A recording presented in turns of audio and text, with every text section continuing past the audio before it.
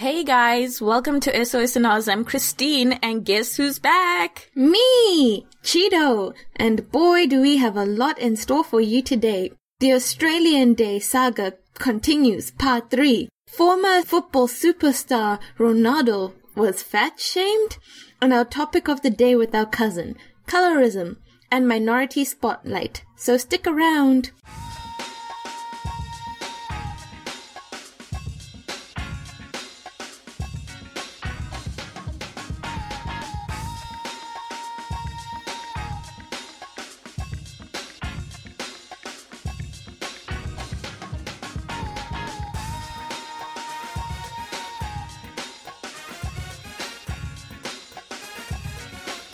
Yeah, so I'm back now.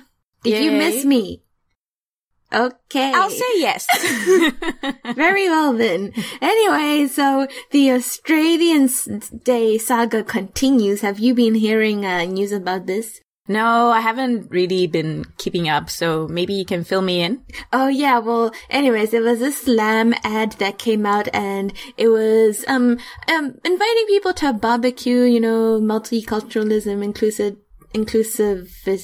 You know what I'm saying. And the ad didn't mention Australia Day, but it was about having a barbecue and all that. So it kind of implied that's what you kind of do on the alleged Australia Day. And yeah, it was just kind of like a big thing for people because they're like, yeah, you see, we can have a day and celebrate our diversity, but not, offend people. And the other thing is that a couple of people have now started calling the celebrations traditionally had on that day something else. So, for example, Triple J plays their Top 100. And so some people are calling it Triple J Top 100 Day instead. Or just Public Holiday. Okay. Yeah. Yeah, I mean, people can do all that stuff. I suppose it's a good way to kind of show some type of defiance to refuse to recognize it as Australia Day. But at the end of the day, I still don't think that we should be celebrating anything on the 26th of January. Unless it's your birthday, then, hey, go shorty. It's your birthday. The day Triple J does say Top 100. They can do it on a proper Australia Day. So I'm still in favor of moving the date regardless. I think that's the idea behind it. But I think the idea is, first of all, abandon the traditional day it's held by not really recognizing it as that day so that people make alternative measures for to have it on another day. Yeah. No, I think it's a good start, but to not lose sight of what the end goal is. Nah, they're not. But the other thing is that I'm kind of like, oh no, but is this thing happening again? Like, kind of like the Trump bubble where like we see the progressivity of things and we're like, oh yeah, look at what everyone's doing. Hurrah, hurrah, hurrah. And yet like the other half of the population's not on board. Like, you see, if you still go to the stores, they're still like, oh, Australia Day specials, yada, yada, yada. So they're not really changing that per se. Yeah, which is why I think we were talking in our last episode, we were talking about staying online, versus going out. I think it's important to go out and see what other people think so that we don't have a warped view of what progress we're making in this country. So, I mean, there are always going to be people who are opposed to moving Australia Day, but I think what's important is that we learn from what happened with the Donald Trump situation and engage people in a positive way. Yeah, I mean, because it also seems like there's some people who aren't particularly bothered by it or don't really get why it might be offensive. Yeah, which I'm still baffled by. But I think because, we come from a country with a similar history in the sense that Zimbabwe is a former British colony. So I think it's easier for us to empathize with the Aboriginal and Torres Strait Islanders as to what happened in history. So, I don't know, hopefully we'll get to that point where everyone can feel empathetic. Yeah, I mean, having said that, I don't know about school systems here, but I know our school systems didn't do the greatest job educating us on the history of some of our school systems, yeah. Yeah, well, I think when I'm thinking about high school, it's because we're mainly following the British curriculum. So yeah, but I mean, I guess that's happening all around the world, that there's this push, like in the US, people complain about how they don't get enough Black history. Like there's this push to globalize and learn global history as opposed to learning like your history of your country. Yeah, I don't know. I wouldn't. I think America is different. They have a lot of US history. It's just not about Black history, you know? Yeah. So, if anything, I would say that America probably needs more global history, like in high school and geography. Yeah. Okay. Jeez. Yeah. Anyways, yeah. So what's been happening with you? Yeah. So Michael Owen, who used to play for Liverpool, a British football player, is in trouble with the internet because he made a comment about Ronaldo. Yeah. Not the Cristiano Ronaldo. Because some of us were confused. The Brazilian Ronaldo, the original Ronaldo number 9, who also played for Real Madrid. And basically what Michael Owen said was, on his Twitter account, he said, "I thought I was putting the pounds on until I saw my old mate Ronnie." So people are quite, some people are quite upset that he was fat shaming Ronaldo. Yeah. That is fat shaming. Yeah, but on the other hand, because I was reading the comments on this article on Yahoo, some people were saying, look, Michael Owen didn't do anything wrong. All he did was make an observation. So, so what do you think? Do you think that Michael Owen was wrong for saying that Ronaldo was fat?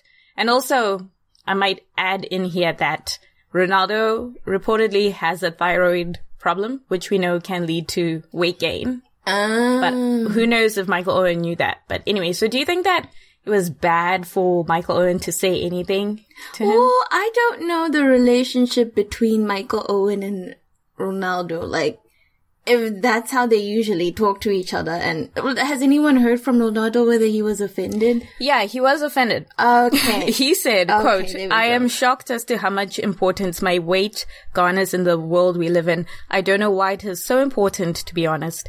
End quote.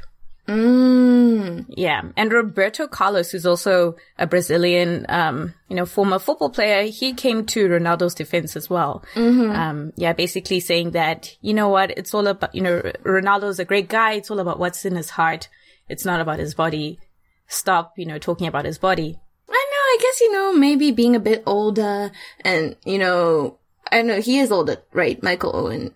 Yeah. And, Twitter being new and like, I don't, not being sure how much things on the internet can be escalated. Like, I don't think, okay, here's my opinion. I don't think Michael Owen was meaning it to be so mean. Yeah, but it's 2017. It's 2017, yeah. But what I'm saying is that he put it out on Twitter. Had he had like an exchange with Ronaldo in person and be like, "Oh, what's up, buddy?" or whatever they say to each other. "Hey, look at you. You're fat. I'm fat. Haha." Then maybe it would have been a different situation. But I think because he put it out so publicly, then he just opened up this whole can of worms. But yeah, it's because it's the internet. You have to have internet literacy, especially as a celebrity. Right. Yeah. But I wanted to ask you. Yeah.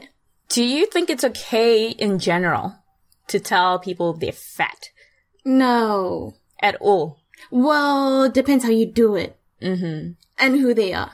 Right. I wouldn't tell someone they're fat like that. So. Yeah, definitely. I would say if any of my friends are listening, do not tell me I'm fat. Okay. Jeez, making this personal. No, because I just want to let people understand, because I feel like sometimes people have attempted to say something, but it's like if someone is putting on a lot of weight, they know because they have to buy new clothes, So some people don't notice though. I mean, they'll notice, but they don't acknowledge what's I beg to say that they might be in denial about what's happening, but personally, I don't think that it's motivating because it can be triggering for some people. It can trigger all kinds of things, eating disorders, depression. So just be careful if you're planning on telling someone that they've gained weight. Why are you looking at me like that? I'm not. I'm just saying. I wrote about it as well. Yes, you did write about it. I read it. Yeah, the comments were quite interesting. Yeah. You said your mom or your sisters. That's it. Yeah.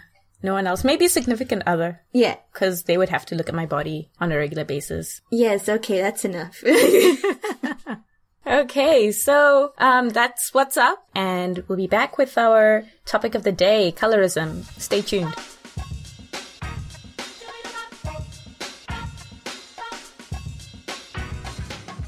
Hey guys, how's it going? Well, right now we have our topic of the day, and joining us in the studio today is our cousin Tina. Hello. Hi. Yeah.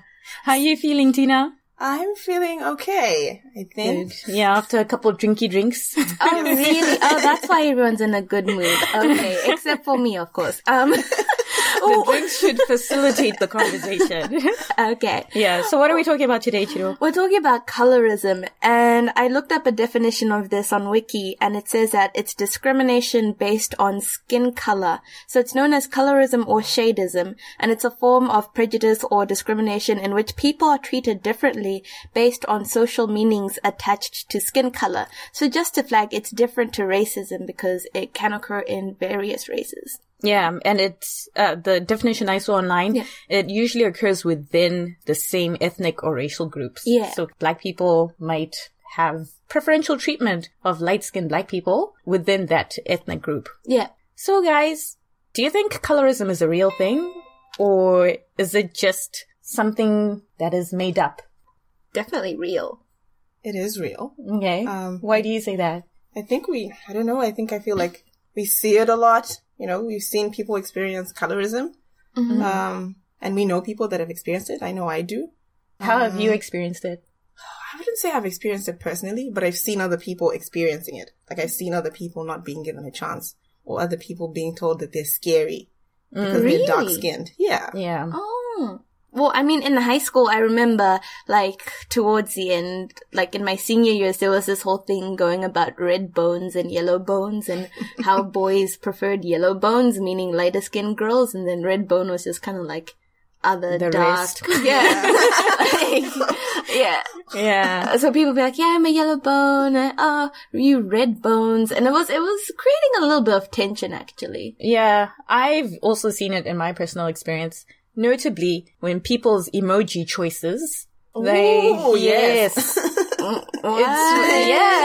People, this is what I've noticed. I've had to call out a couple friends who are darker in skin tone, but they will use like the second lightest emoji. And I'm like, dude, you're not that light. Why are you using that emoji? It's weird. Wait, but I don't know, the emoji, they might have just picked that one.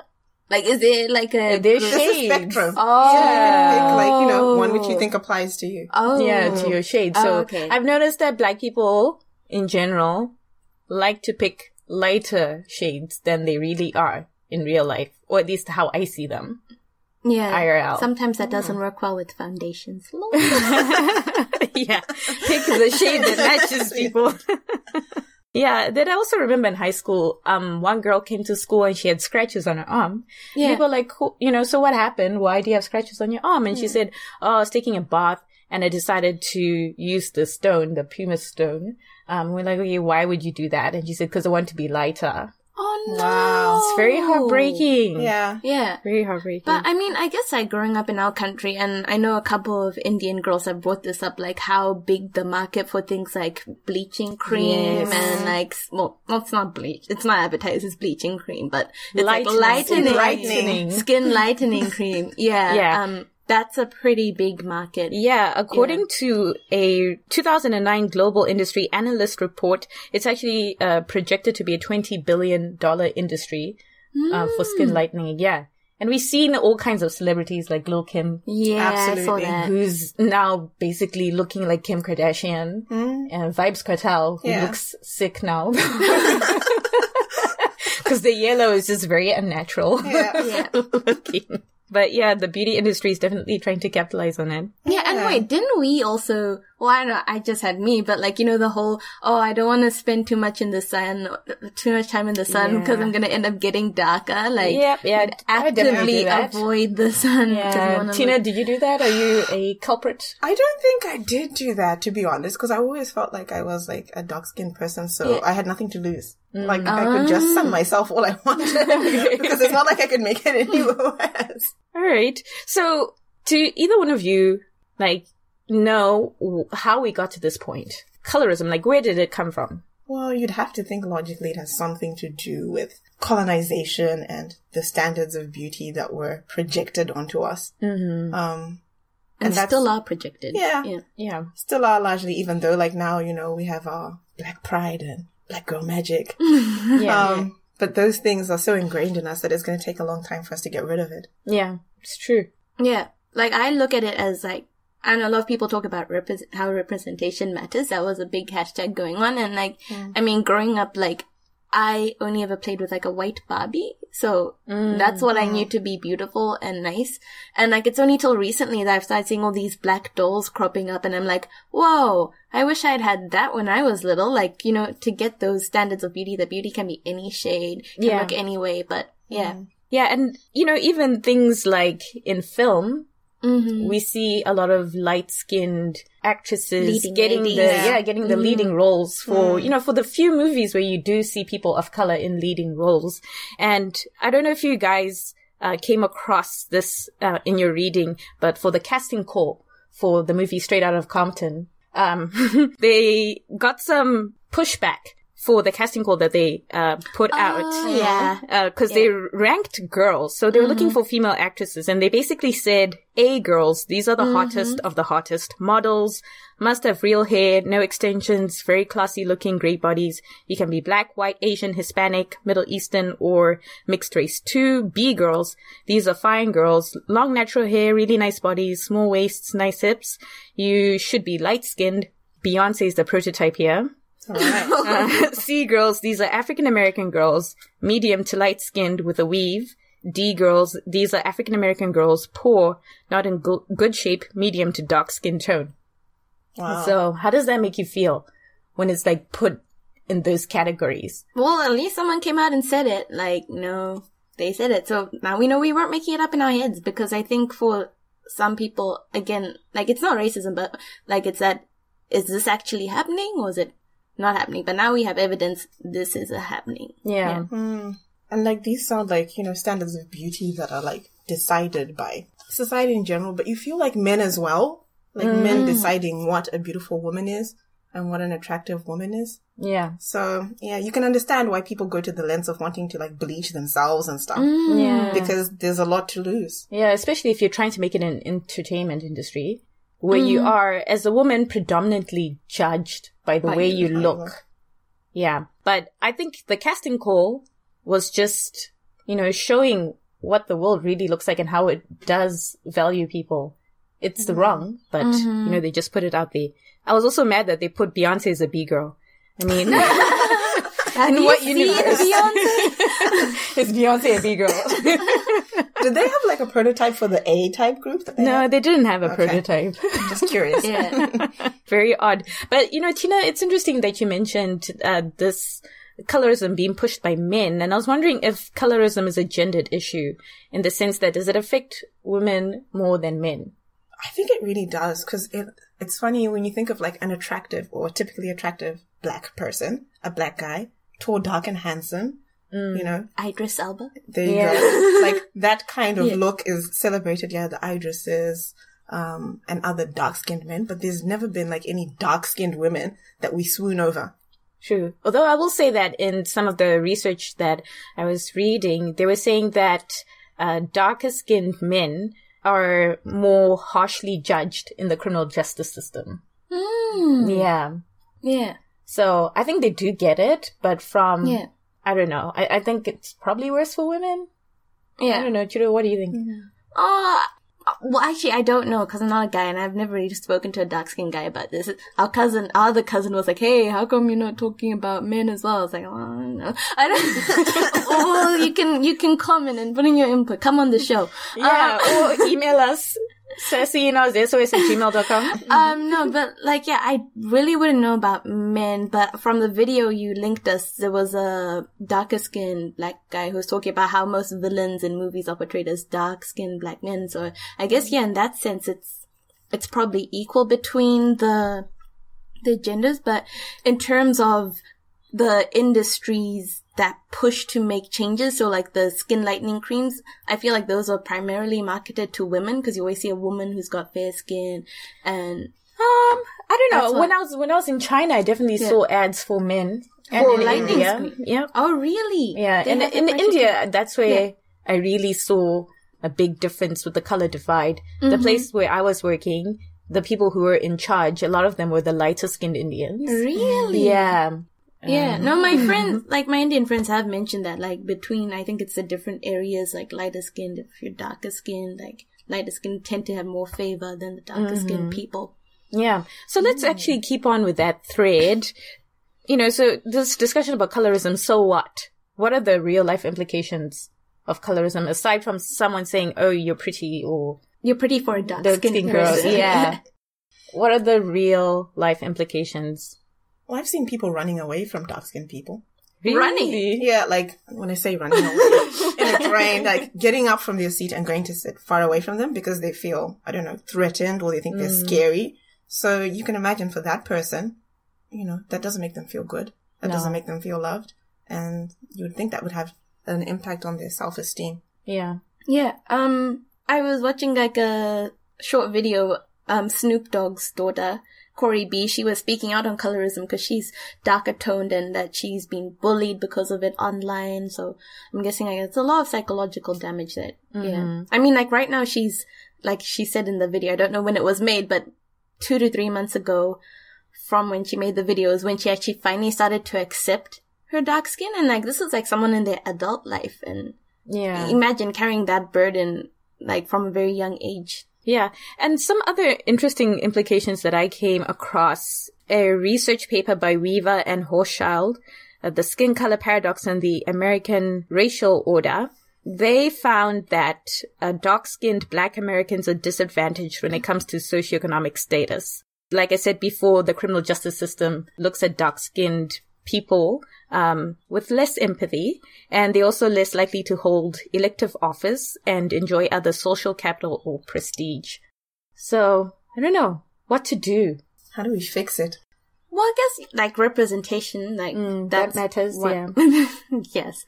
Like, you see, like, people like Lupita Nyong'o, like, makeup brands like Lancome, and I think, is Revlon on board as well? Like, making shades for darker skinned people as well. I think that's... Yeah, the foundation struggle. It is a real like, struggle. making people feel like they're part of society and that they're beautiful too. Yes. And I think also doing what we're doing now, talking about it, because I think it's important to raise awareness and to uncover our unconscious biases. Bias. That's a big thing. And maybe getting like other, you know, celebrities and people like being the voices behind dark-colored people, like giving them a chance. I don't know if you guys saw when Kanye West was doing like his video, it was his fashion show, and he had the casting call out, and it was just for mixed race people. Like he just wanted mixed race models. Oh, really? Yeah, and they didn't want like any Black people. And then he came out and he said, no, it was just the aesthetic that I was going for. But like stuff like that has an impact, you know, on what people see as beautiful, because like that's what a model looks like. Like all the models look like exotic beings, and there were no like dark-skinned people. So yeah, we need to see more of us out there. Yeah. Okay. Well, listeners, let us know what you think about colorism if you've experienced it. Particularly in different ethnic groups, because like we can only really have experience in kind of one. The Black community. Yeah, but... And by the way, we're not bashing light-skinned people. Okay. People, you are beautiful. You're fine. We just want everyone to be beautiful. Okay, so send in your comments, questions, opinions to sassyandozsos@gmail.com. All right, thanks, Tina.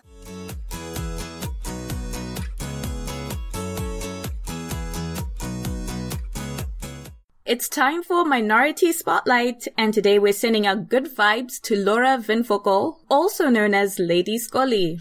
Lady Scully is a gutsy South African artist who creates artwork that tackles taboo subjects such as gender, relationships, sex, and sexuality. She's certainly the type of artist who pushes boundaries, be it through her visual artworks or Sex Talk podcast. Some might even say that she's too controversial, but we love her here because her work sparks conversation that, in our opinion, needs to be happening, especially conversations around women's sexual rights and misogyny, because, the struggle is still real. Mm-hmm. Yeah, she's also kind of a big deal, not just to us. She's been featured on CNN and exhibits her work all over South Africa and internationally as well. Safe to say, she's killing the game at a very young age of 29 years old. Mm-hmm. She sure is. So big up to Lady Scolly. Check out some of her work on her Instagram to see what we're talking about. She can be found at Lady Scolly. Scolly spelled Skollie.